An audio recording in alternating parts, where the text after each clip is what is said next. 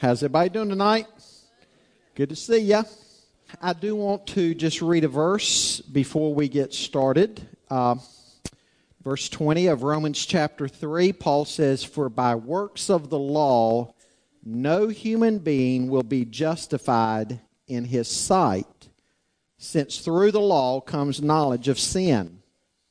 But now the righteousness of God has been manifested apart from the law, although the law and the prophets bear witness to it. The righteousness of God through faith in Jesus Christ for all who believe. There's no distinction, for all have sinned and fall short of the glory of God and are justified by His grace as a gift through the redemption that is in Christ Jesus, whom God put forward as a propitiation by His blood to be received by faith." Again, I said one verse. I think I read about 4 or 5 there, didn't I? Does everybody have a study guide for tonight? Everybody have one. If you don't, it should say at the top, Understanding Islam, Part 3.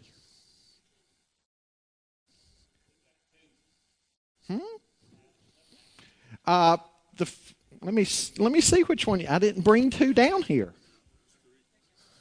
Is it? Huh? Okay, you must have picked up one out there. Okay, but you got 3, right? Should be 3. Here's more 3s. Anybody need more 3s? And more over here too. Anybody need them? Okay. Rick, if you take a couple to this side over there. Is that everybody? Well, tonight we will finish. We have to. And I almost got finished last time. Where I want to begin tonight, it's always difficult just to jump into something after, I kind of regret. We did 1, we took a night off, a week off. We did 2, we took another night off. It makes it kind of disjointed in our minds, doesn't it? So first of all, tonight, if you're taking notes, put review. Let's spend a moment reviewing. Number 1, review.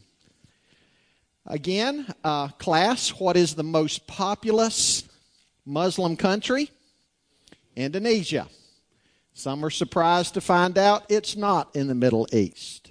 It's Indonesia. There are some key, and I'm going to go pretty fast here, okay?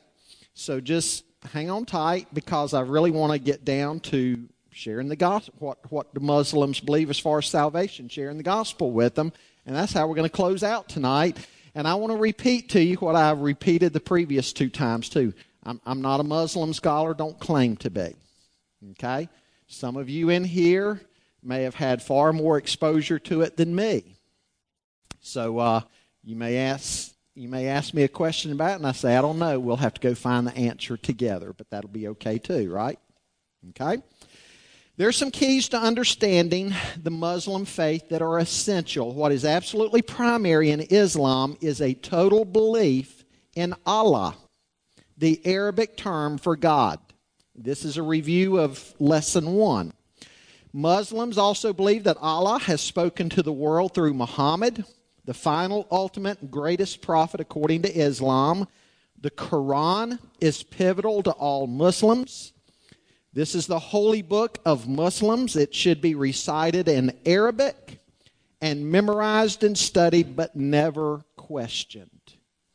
By the way, saying Muslims, I know up until around 1984, people would say Muslim, M-O.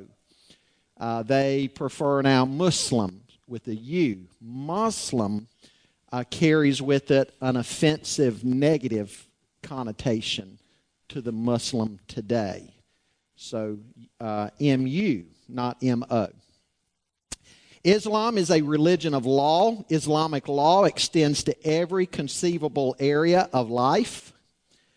Sharia is the Arabic term for way or path, and Muslims believe that Islamic law is God's law or way. And the scope of Sharia is quite amazing to most non-Muslims. Every area of one's life is regulated under Sharia law. Contrary to popular opinion, Muslims do not believe that their religion began with Muhammad. They assert that Islam started at creation when God created Adam and Eve, and that Islam was the religion of faithful Jews and Christians. And so Jews at the time of Moses were in actuality Muslims, and Christians in the time of Jesus were Muslims.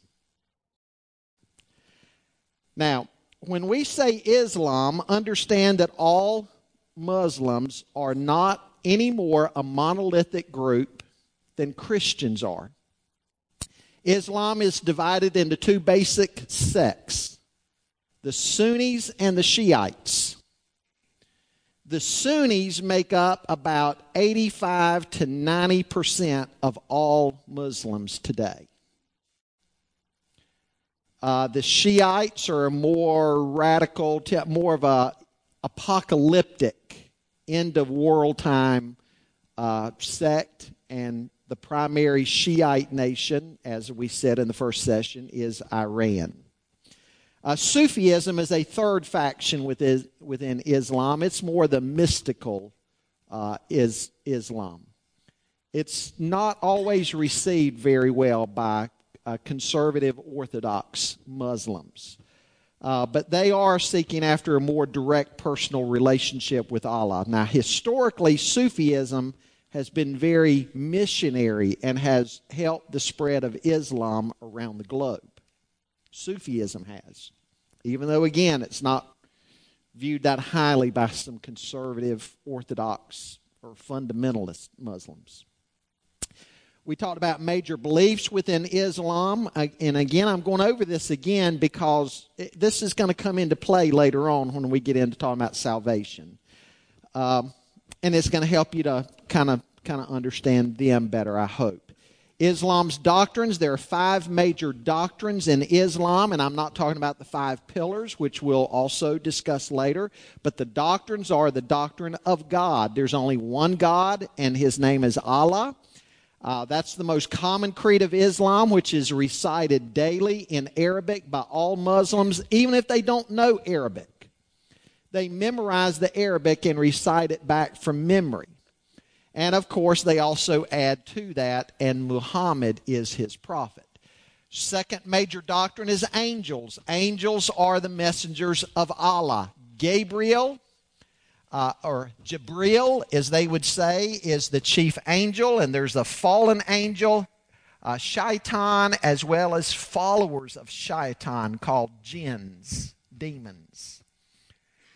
Third major doctrine is sacred scriptures. Muslims believe Allah has revealed Himself through 4 books, the Torah of the Bible, which God gave to Moses, the Zabur, or the Psalms of David, the Injil, which is the Gospels in the New Testament, and finally there's the Quran, which they believe supersedes all of the previous. Fourth major doctrine, prophets. The Quran names more than 20 prophets, including 6 who are held in highest regard. And those 6 would be Adam, Noah, Abraham, Moses, Jesus, and Muhammad. They believe that Muhammad is the last and greatest prophet who came to clear up all misunderstandings and corruptions in Judaism and Christianity. And then the doctrine of last things. Islam places great emphasis on the day of judgment. The dead will be resurrected, and Allah will judge all people based on their works. And all will be sent either to heaven or hell.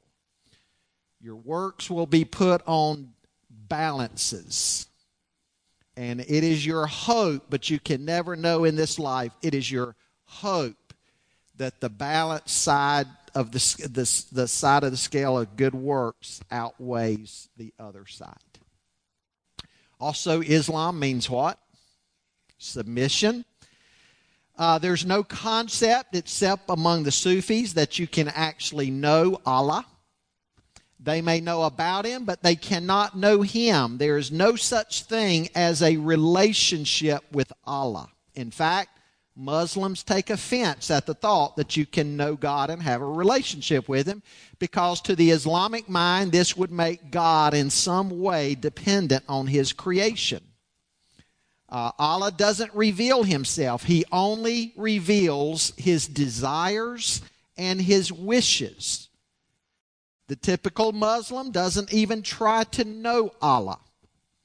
It's not even a concept they embrace. They only do their prayers and their good deeds or their deeds in submission, showing submission to Allah. But there's no concept of actually knowing Him. The 5 pillars of Islam, we talked about those. The Shahada, the confession of faith. There is no God but Allah, and Muhammad is His messenger. It's got to be said in Arabic. Now, they consider that the entry point into Islam for a person who says this and means it. Then there's the Salat, prayer. All Muslims pray 5 times a day facing Mecca, the holiest city.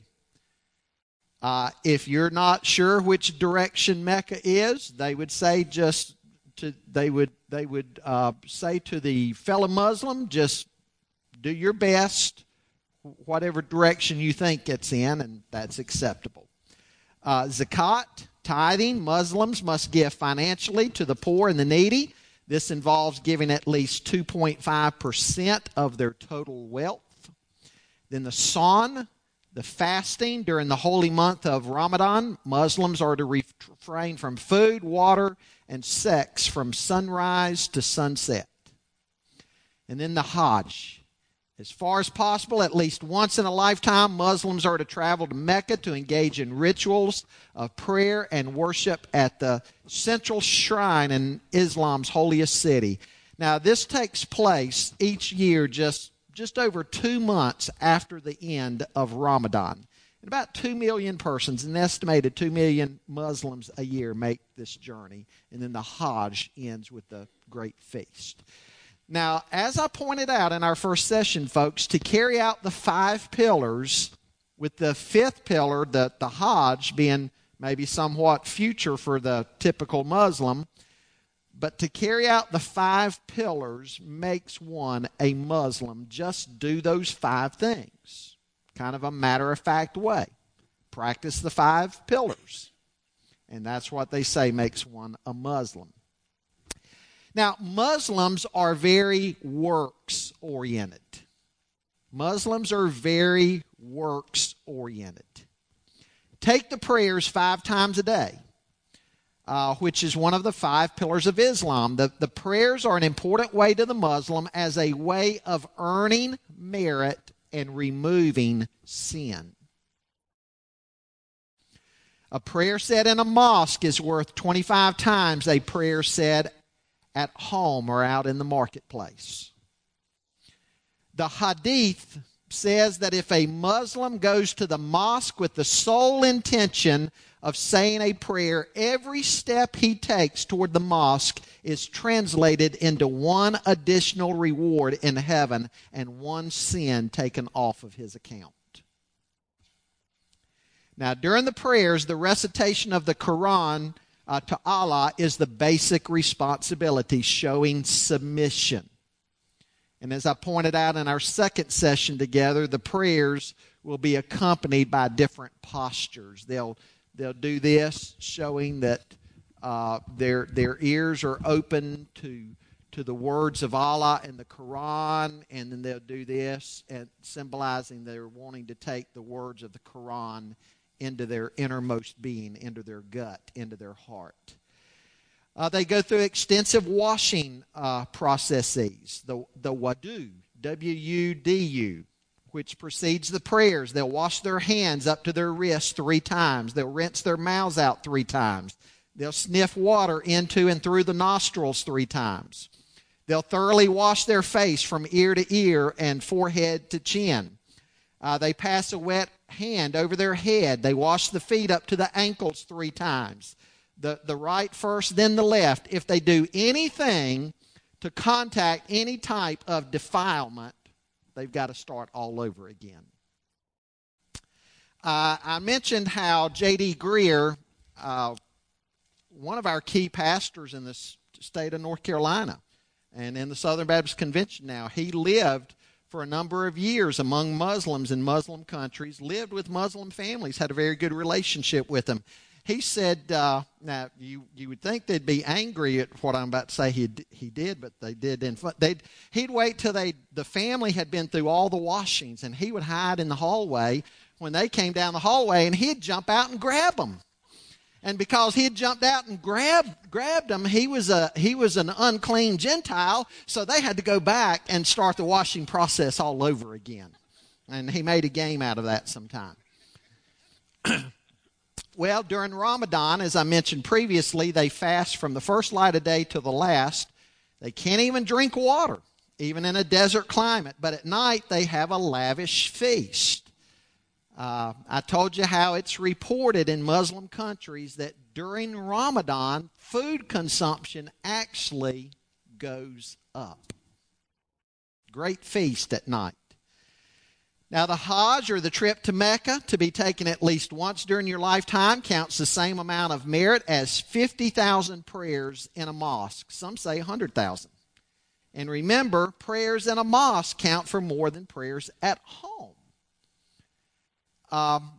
If you've seen the hundreds of thousands of Muslims standing in the square around the Kaaba, the black box, where they believe Abraham sacrificed Ishmael, they're hoping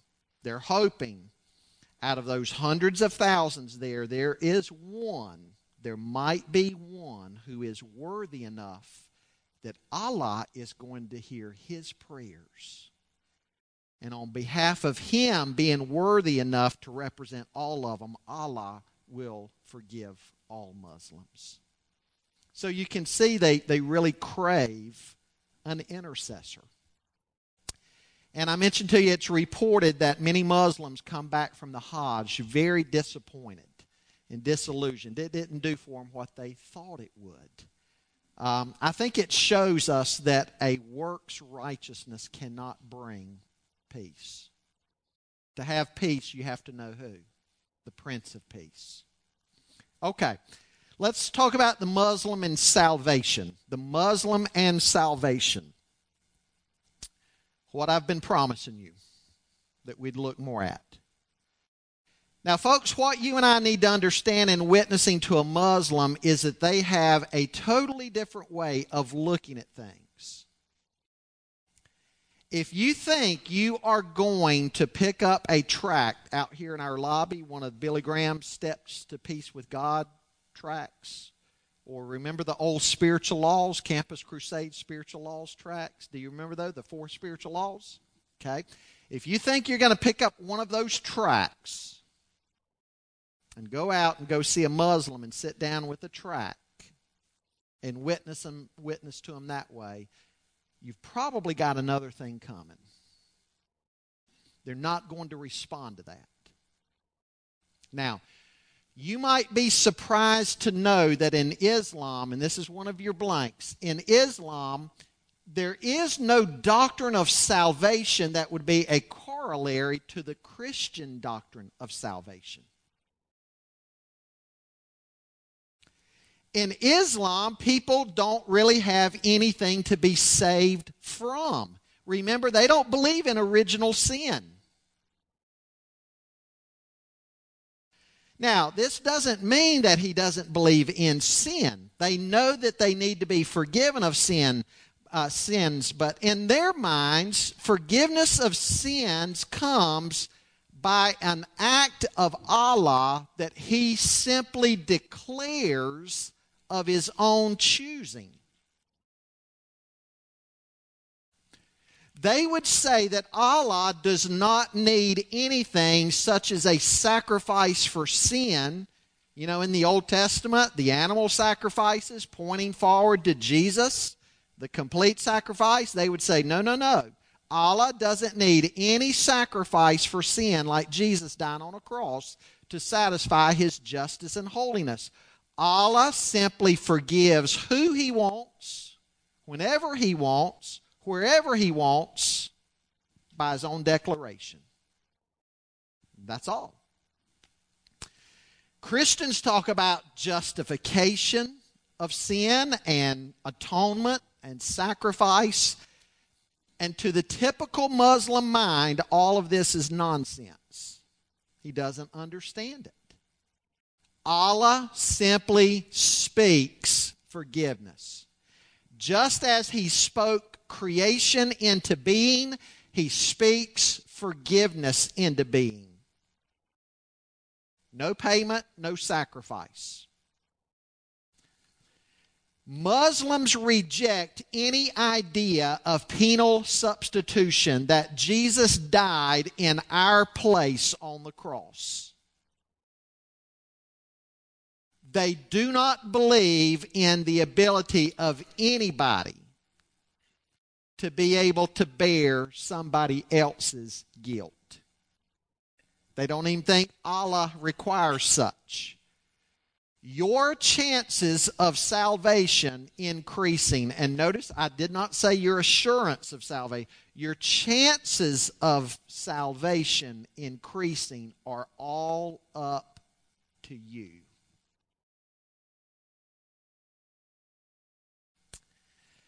Plus, the Muslim would say one of Allah's prophets would never die on a cross. Because after all, he has a reputation of power to protect. They believe he foiled the crucifixion of Jesus. Judas got substituted in instead. Allah protected one of his prophets, and instead the enemies of Allah were shamed and humiliated. Now, when a Muslim denies the cross, it is on the basis of two things. First of all, our sins don't need to be paid for. And secondly, God wouldn't be humiliated. God wouldn't be humiliated.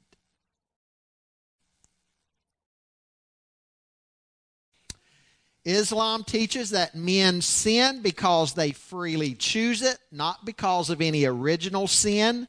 Men are weak, but they're not depraved. There is no need to be born again.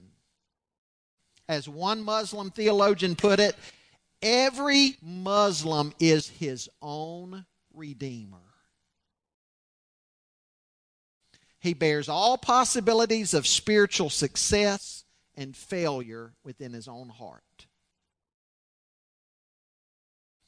The next blank you need to fill in, Islam is more about guidance than deliverance from anything. Islam offers men a straight path to walk. Another says of Islamic salvation, it is the escape from the punishment of sin, not from the bondage of sin. It therefore does not involve a change of nature, but the bestowal of the privilege to enjoy sensual pleasures in paradise. Salvation, positively conceived, refers to the enjoyment of physical effects in a pleasure-laden heaven. End of quote. And so again, rather than salvation, Islam offers guidance.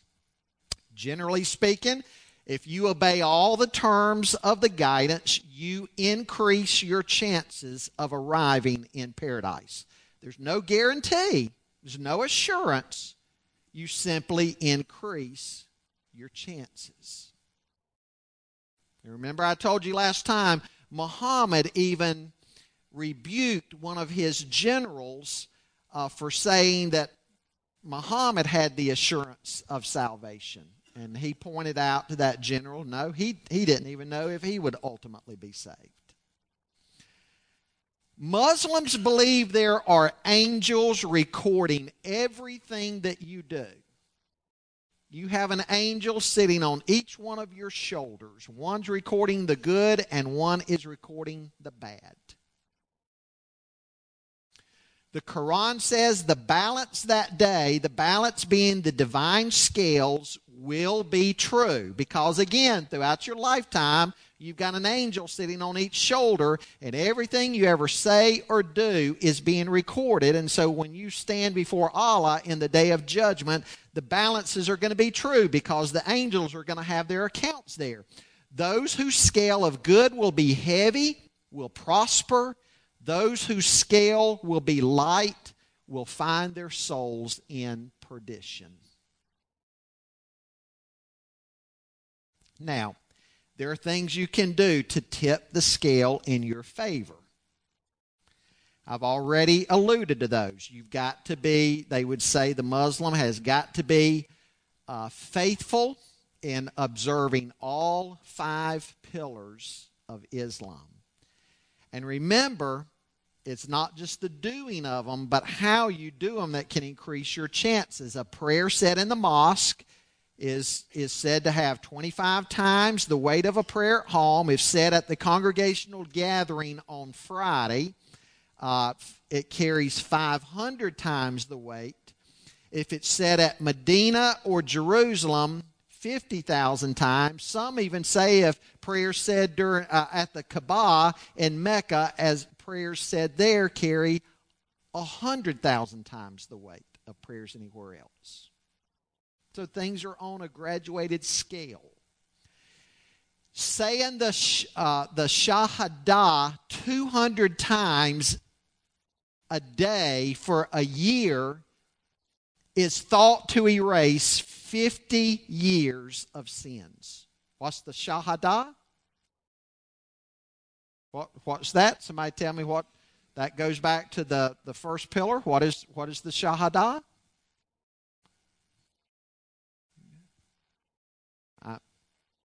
Say it again. It's the confession of faith. And what is the confession? There is no God but Allah, and Muhammad is his prophet. Said in Arabic, 200 times a day for a year erases 50 years worth of sins.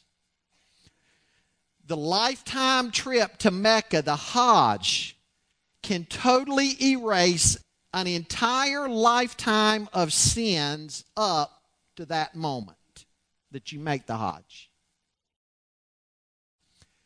Again, these are ways to increase your chances. Again, even Muhammad himself was unsure of his final destination. Now, a Muslim believes that he can do everything possible to tip the scales in his favor. He can do all the right things that I just mentioned, and Allah may suddenly decree without any reason whatsoever. Allah can suddenly decree that there is no hope for that individual. And at that moment, even if the Muslim has done everything to increase his chances of getting into paradise, if Allah just arbitrarily says one day, nope, you're not going to get in, there is no hope of that person ever getting in, regardless of what they do after that. Muslims feel distant from God. They feel like if they do enough, like Adam and Eve, trying to make coverings to protect their nakedness, they may perhaps be loved and accepted by Allah. But they always live in a constant fear that they have not done quite enough.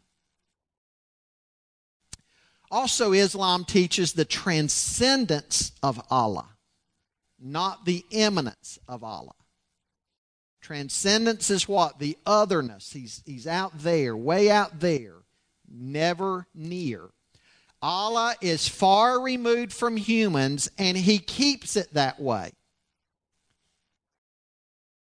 Now, while He's transcendent and far away, He has perfect vision and sees everything about you.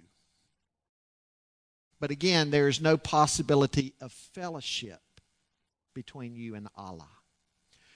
One Islamic professor says that this is, in his view, the chief difference between Islam and Christianity.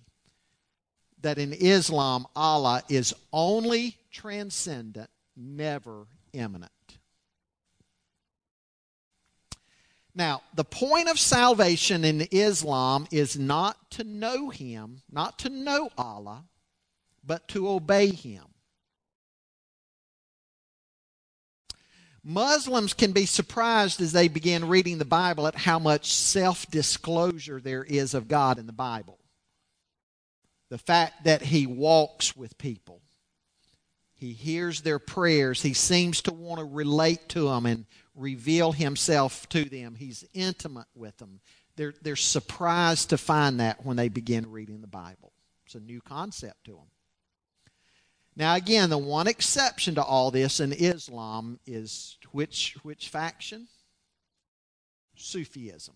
Right, Sufism. Sufism is trying to bring a little more personal attempt to know Allah into Islam.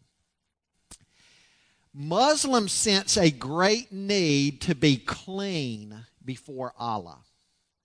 They want to be clean. They want to be purified. We talked earlier about the washings.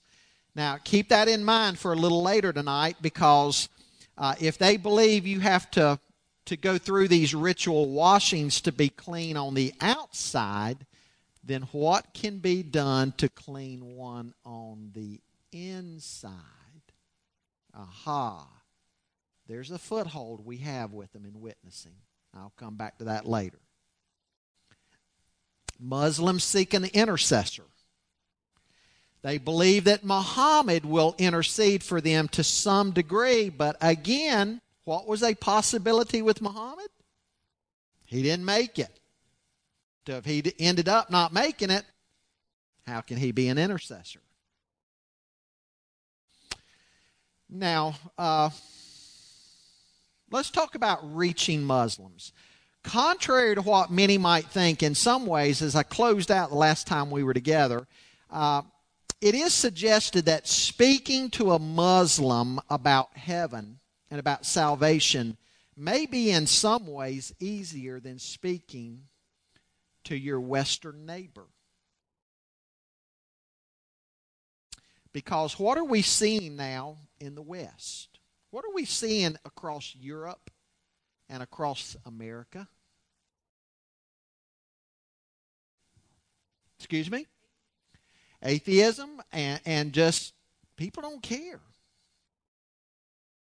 You go tomorrow night or knock on your neighbor's door and want to talk to him about Jesus, chances are you're going to run into some neighbors that could care less. The Muslim, like the Christian, though, is very interested in discussing things about God. So contrary to popular belief, you might have more success talking to a typical Muslim about God than you would one of your lost neighbors. There is a certain foundation in the sovereignty of God that Christians and Muslims share together about God. Our Christian view of God is God has expressed Himself in the Bible, being sovereign and the foundation for all of life, and them believing the same thing about Allah. There's that foundation that we share together, and they want to talk about it. J.D. Greer suggests that when we witness to the Muslim, we need to think of the Apostle Paul and the Apostle Peter and their approaches. Now, what's he mean by that? Did Peter and Paul preach the same gospel? Absolutely. There's only one gospel. But what approaches did they take? In fact, just look at Paul himself. What did Paul say to the Corinthians that he did differently at times? You with me? He became all things to all men. To the Jew, he related the gospel to a Jew in a Jewish way of thinking, to a Gentile in a Gentile way of thinking. Did he change the gospel? No. But he changed his approach. Greer and others are saying when we're witnessing to a Muslim, we've got to maybe change our approach with how we would witness to a typical Westerner. As indicated, Muslims have a great sense of the need to be clean and pure.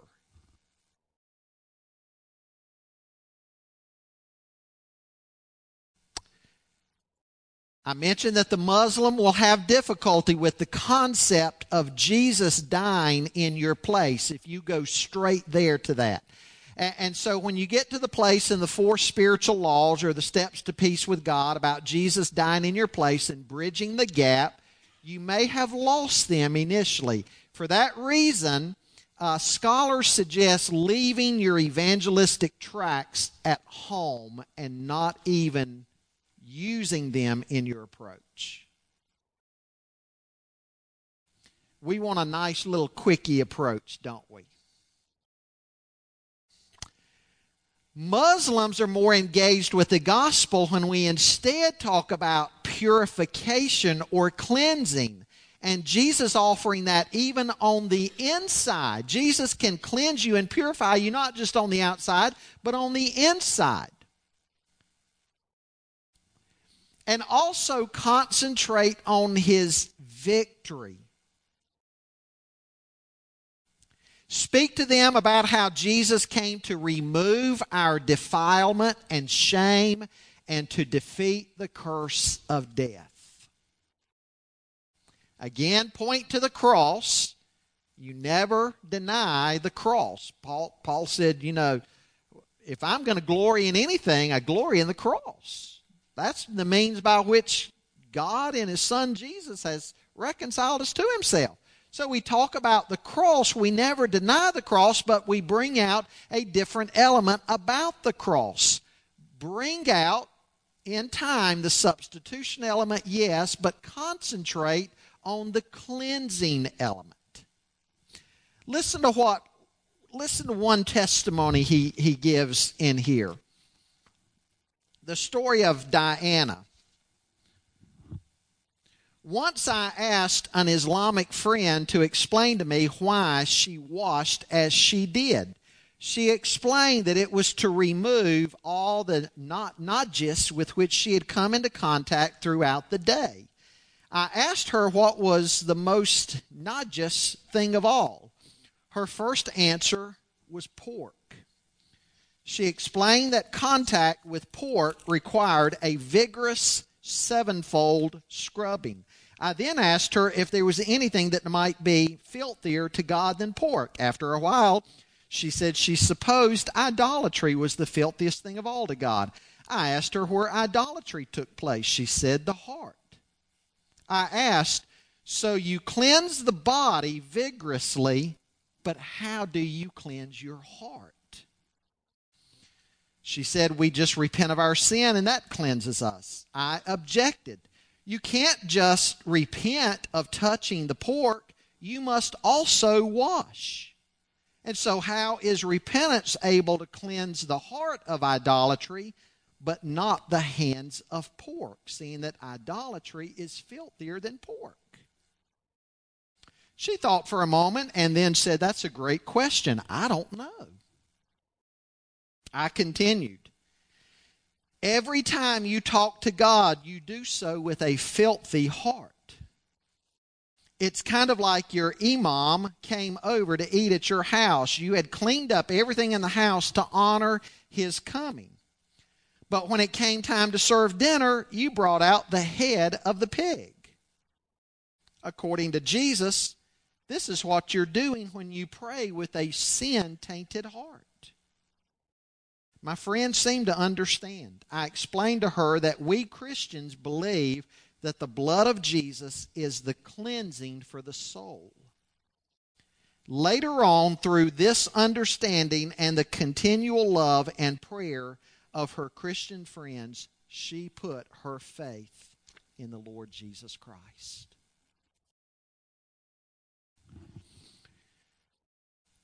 Greer says many of his Muslim friends were gripped by the story of Jesus cleansing the woman who had the issue of blood. I got a question for you. Have you used that story recently to introduce one of your American friends to Jesus Christ? The story of the cleansing of the woman with the issue of blood? Have you used that story? Probably not. That's not the first story you and I would go to in our evangelism. But with Muslims, it's a very powerful story. Because again, it addresses this need of cleansing and purification before God that they sense, and that Jesus can do that for them.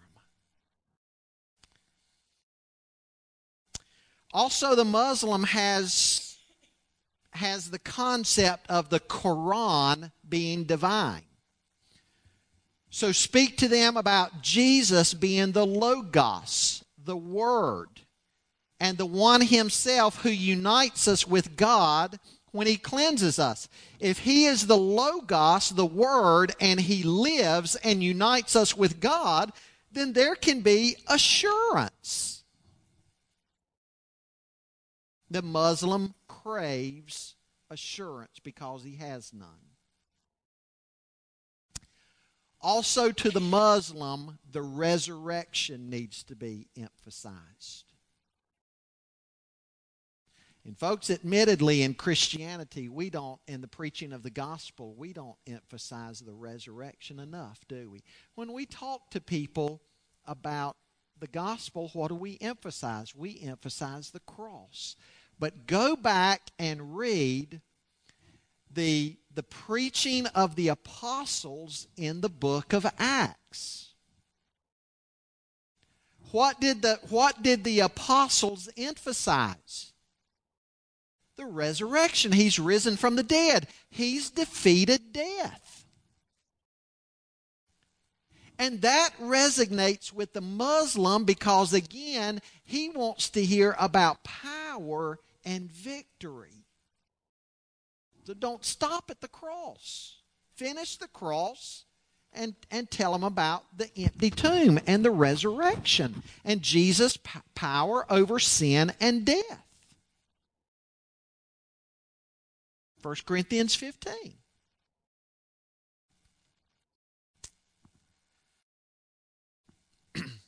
Talk to them also about Christ as their intercessor.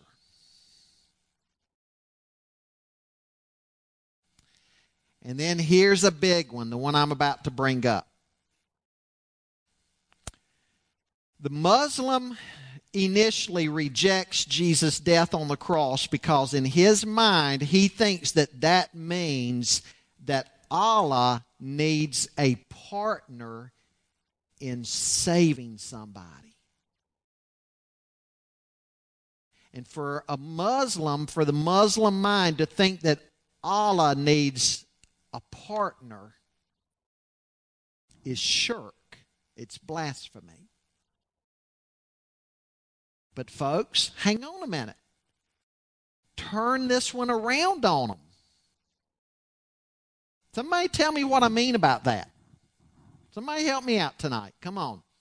How can we turn that one around on them? Okay, you're along the right line. Okay, you're kind of dancing around it.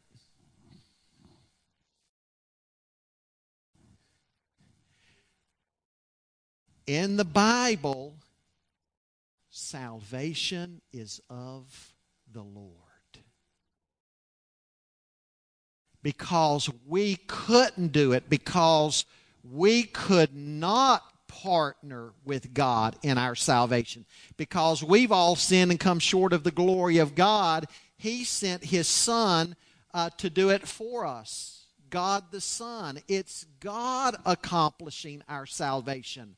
Talk to them, turn it around and say, if you stop and think about it, if you're having to do all these prayers and all your steps towards the mosque with the intent to pray, you're erasing that many more sins and you're doing this and you're doing that, then who is it trying to partner with Allah. It's you, the Muslim. They're the ones trying to partner with Allah. In the Christian understanding of salvation, again, salvation is all of the Lord.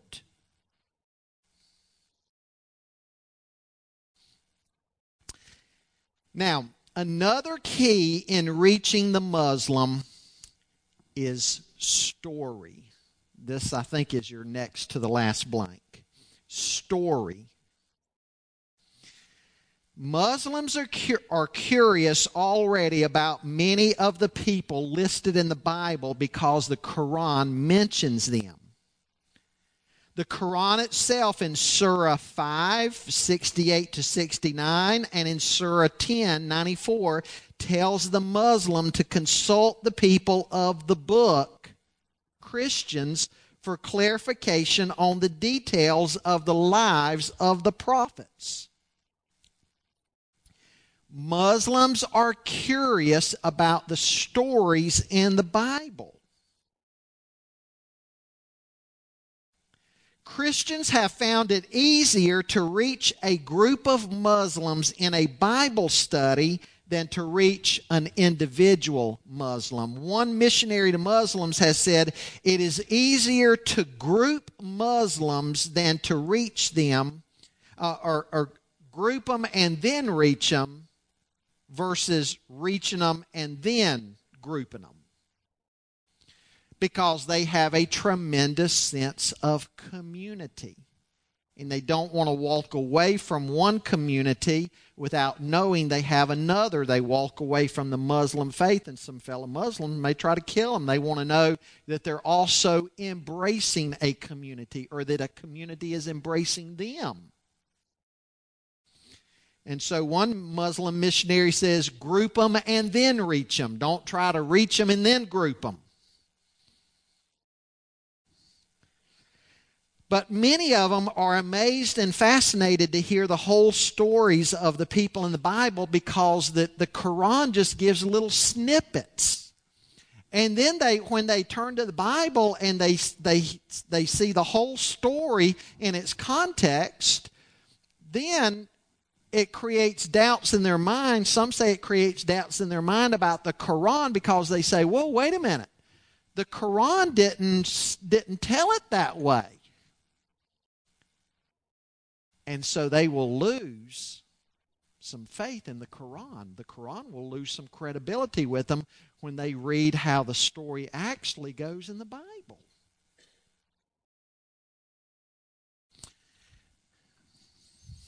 One last story out of this book I want to read to you. The power of the story of the Bible.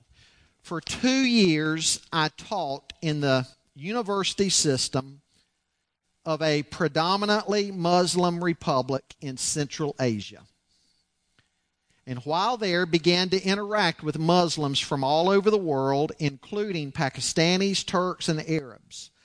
Most of my evenings were spent over dinner in dialogue about Islam and Christianity. Usually the conversation consisted of their attempts to convert me to Islam.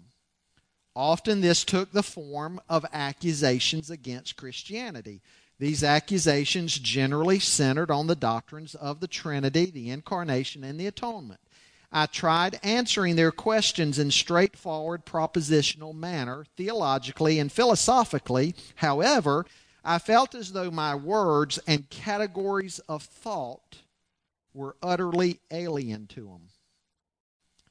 I kept finding myself thinking, but if you would just read the Scriptures, you would understand. If you would just understand the big story, you would understand the details. What I needed was a way of answering their questions that allowed them to see the big picture, the grand narrative of Scripture. My attempt to do this came in August of 1999 as I invited several of my friends, mostly Muslims, to a Bible study in my flat in the middle of the city.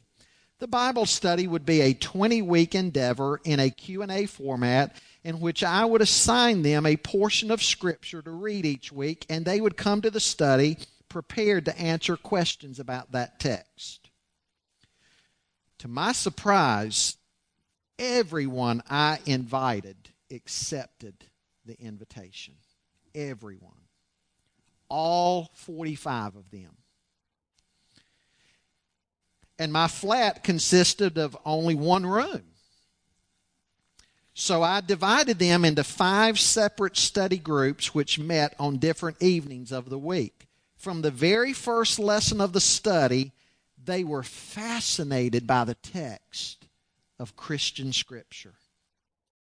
They began to enter into the world of Scripture and to understand the things that I had been trying to explain to them for over a year. The Bible studies progressed from the Genesis account all the way through the crucifixion and the resurrection. I will never forget this. Nearing the end of our 20-lesson Bible study, as one of my groups realized that the Christ had resurrected, they spontaneously began to applaud. Many of them had become so absorbed in the story, and it had become so convincing to them that they found themselves believing. A number of my Muslim friends became believers, out of which a church was planted, which continues to this very day.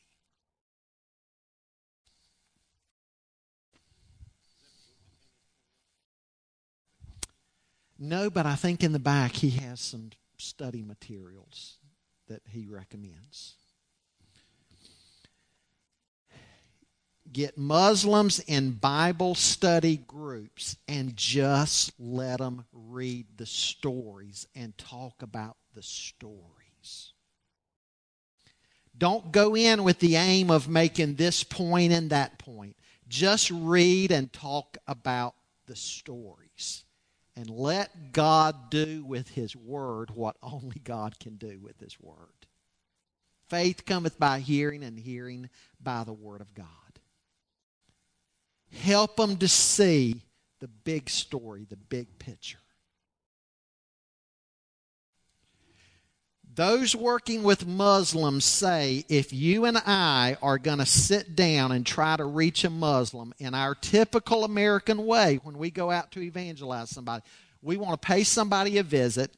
Again, we want to share a quickie presentation of the 4 spiritual laws, steps to peace with God, evangelism, explosion, faith. We want to share one of these programs and lead somebody there on the spot in about 30 to 40 minutes in their home. We want to lead them to faith in Jesus Christ. And with a Muslim, it's not going to work that way. That if we want to reach them, we've got to invite them to take part in Bible studies and spend time with them just reading and discussing the stories. And he suggests when you do some of these Bible studies, do some studies that maybe connect the Old and New Covenant together, showing the storyline of the Bible, how it begins and continues and how it finishes. Help them to put the whole story together. But the key is, it's going to take time. It's going to take the church today,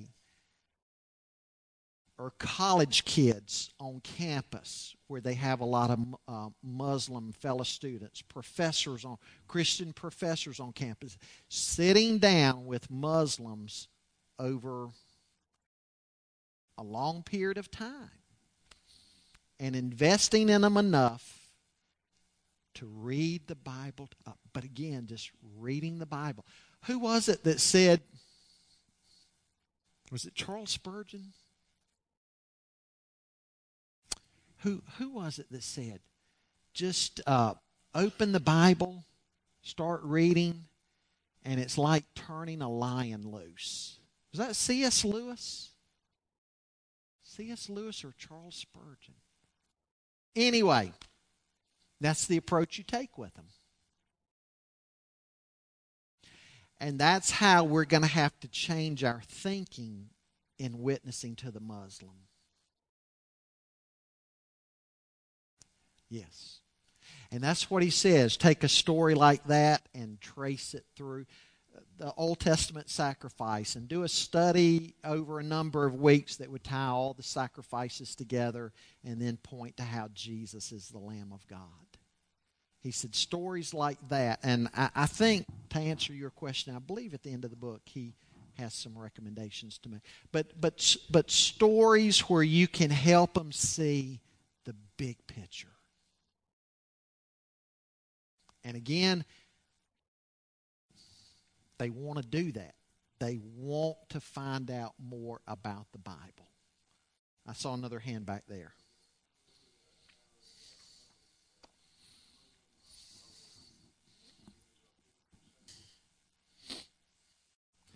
That's one of the anomalies of the Quran. And the difference I told you between the earlier writings and the later writings, and how they're all mixed together. The surahs are all mixed together. There's no chronological order.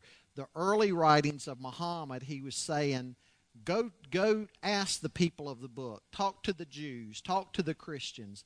But then after he had fled to Medina, because Jews and Christians had pointed out the errors in his doctrine and that he was a fraud and all, and he had left and fled to Medina, then he became more violent, more of a warrior, and was then saying, kill the Christians and the Jews. And so in the Quran, you find this, you find both. You know, the earlier writings, you find more of the peaceful stuff, and then the later writings, you can find, I believe I mentioned there's between 106 and 164 verses in the Quran that can be used as justification for violence. And it comes out of the later writings. And as Norman Geisler points out, Muslims are going to have to account for those verses that call for violence, because again, some of their radicals, those are the verses that they're using. But that's the difference you'll find, how on the one hand they might be speaking well of Christians or Jews, and on the other hand saying kill them. But anyway, emphasize in presentations of the gospel, emphasizing how Jesus washes us clean by his shed blood. Purification, emphasize that rather than substitution initially. You can get around to the other. But purification, emphasize victory, the victory of the resurrection, the victory over the grave, over the tomb. And story, just get them in the Bible, reading the stories and talking about the stories. And going in, again, not trying to say, let me make point 1, point 2, point 3, but rather sitting down saying, let's just read these stories together. Reading the Gospels. Remember the Injil, the Gospels. They believe in the Injil, the Gospels. Get them reading the 4 Gospels together in a Bible study. Everybody says that's the way to reach them. That's the emphasis to take with them.